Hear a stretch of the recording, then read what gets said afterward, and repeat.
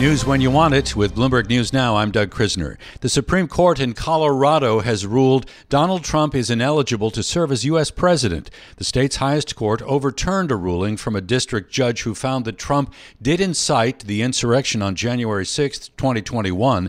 However, the judge said Trump could not be barred from the ballot because it was unclear that a provision in the U.S. Constitution was intended to cover the presidency. Here is Bloomberg's Greg Storr. The Colorado Supreme Court gave Trump until January the 4th to file a Supreme Court appeal. Its ruling will then stay on hold until the Supreme Court resolves the case one way or another. Chances are very good the Supreme Court will agree to take it up, issue a ruling, and that ruling very, very likely will have nationwide impact. That is Bloomberg's Greg Storr. The U.S. now says it's considering possible military strikes against Houthi rebels in Yemen. Sources say planning is underway for actions intended to cripple the Houthis' ability to target commercial ships.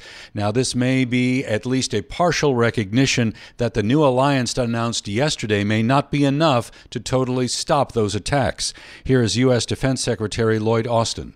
These reckless Houthi attacks are a serious international problem, and they demand a firm international response. That is U.S. Defense Secretary Lloyd Austin. Ukraine's battle against the Russian invasion has ground to a standstill. The effort to deliver $61 billion in fresh U.S. aid has been stymied. Senate Majority Leader Chuck Schumer formally threw in the towel. Earlier today, he said the assistance package for Ukraine will have to wait until the new year. Bottom line, both Democrats and Republicans understand that there's more work to do to pass legislation protecting America's security and the security of the Western world. That is Senate Majority Leader Chuck Schumer. Now, Republicans in Congress have held up the money for Ukraine, and they have been demanding immigration policy changes to deter a surge in migrants at the U.S. southern border.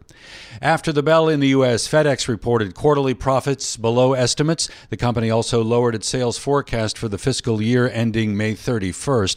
And FedEx said cost cuts were not enough to make up for declines in volumes at both the air freight and trucking units. This comes as consumers return to stores and contend with higher inflation and higher interest rates. Here's Bloomberg's Lee Klaskow. I mean, listen, at the end of the day, parcel carriers like FedEx or UPS or DHL, they're still going through a process of normalization, and that normalization is on the demand side. We're not there yet. Destocking in the U.S. seems to have run its course, which is a net positive. That is Bloomberg's Lee Klaskow. Now, shares in FedEx were down nearly 10% in the late U.S. session. Apple is racing to tweak the software for those Apple Watches days ahead of a ban here in the U.S.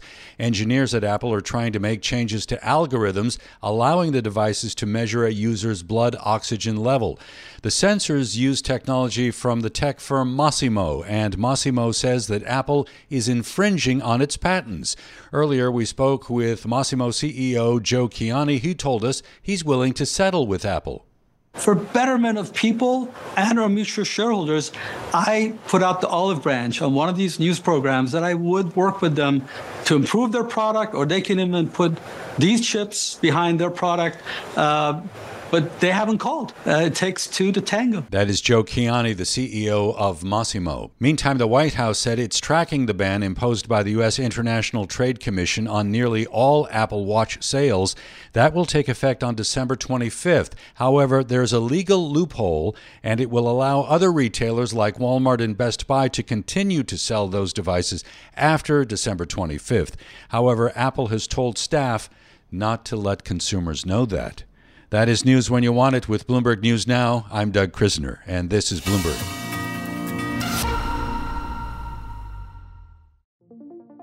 What could you do if your data was working for you and not against you?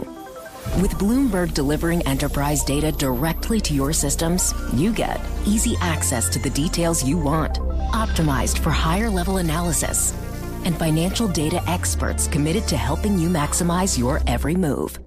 Our data is made for more, so you can show the world what you're made of. Visit Bloomberg.com/enterprise data to learn more.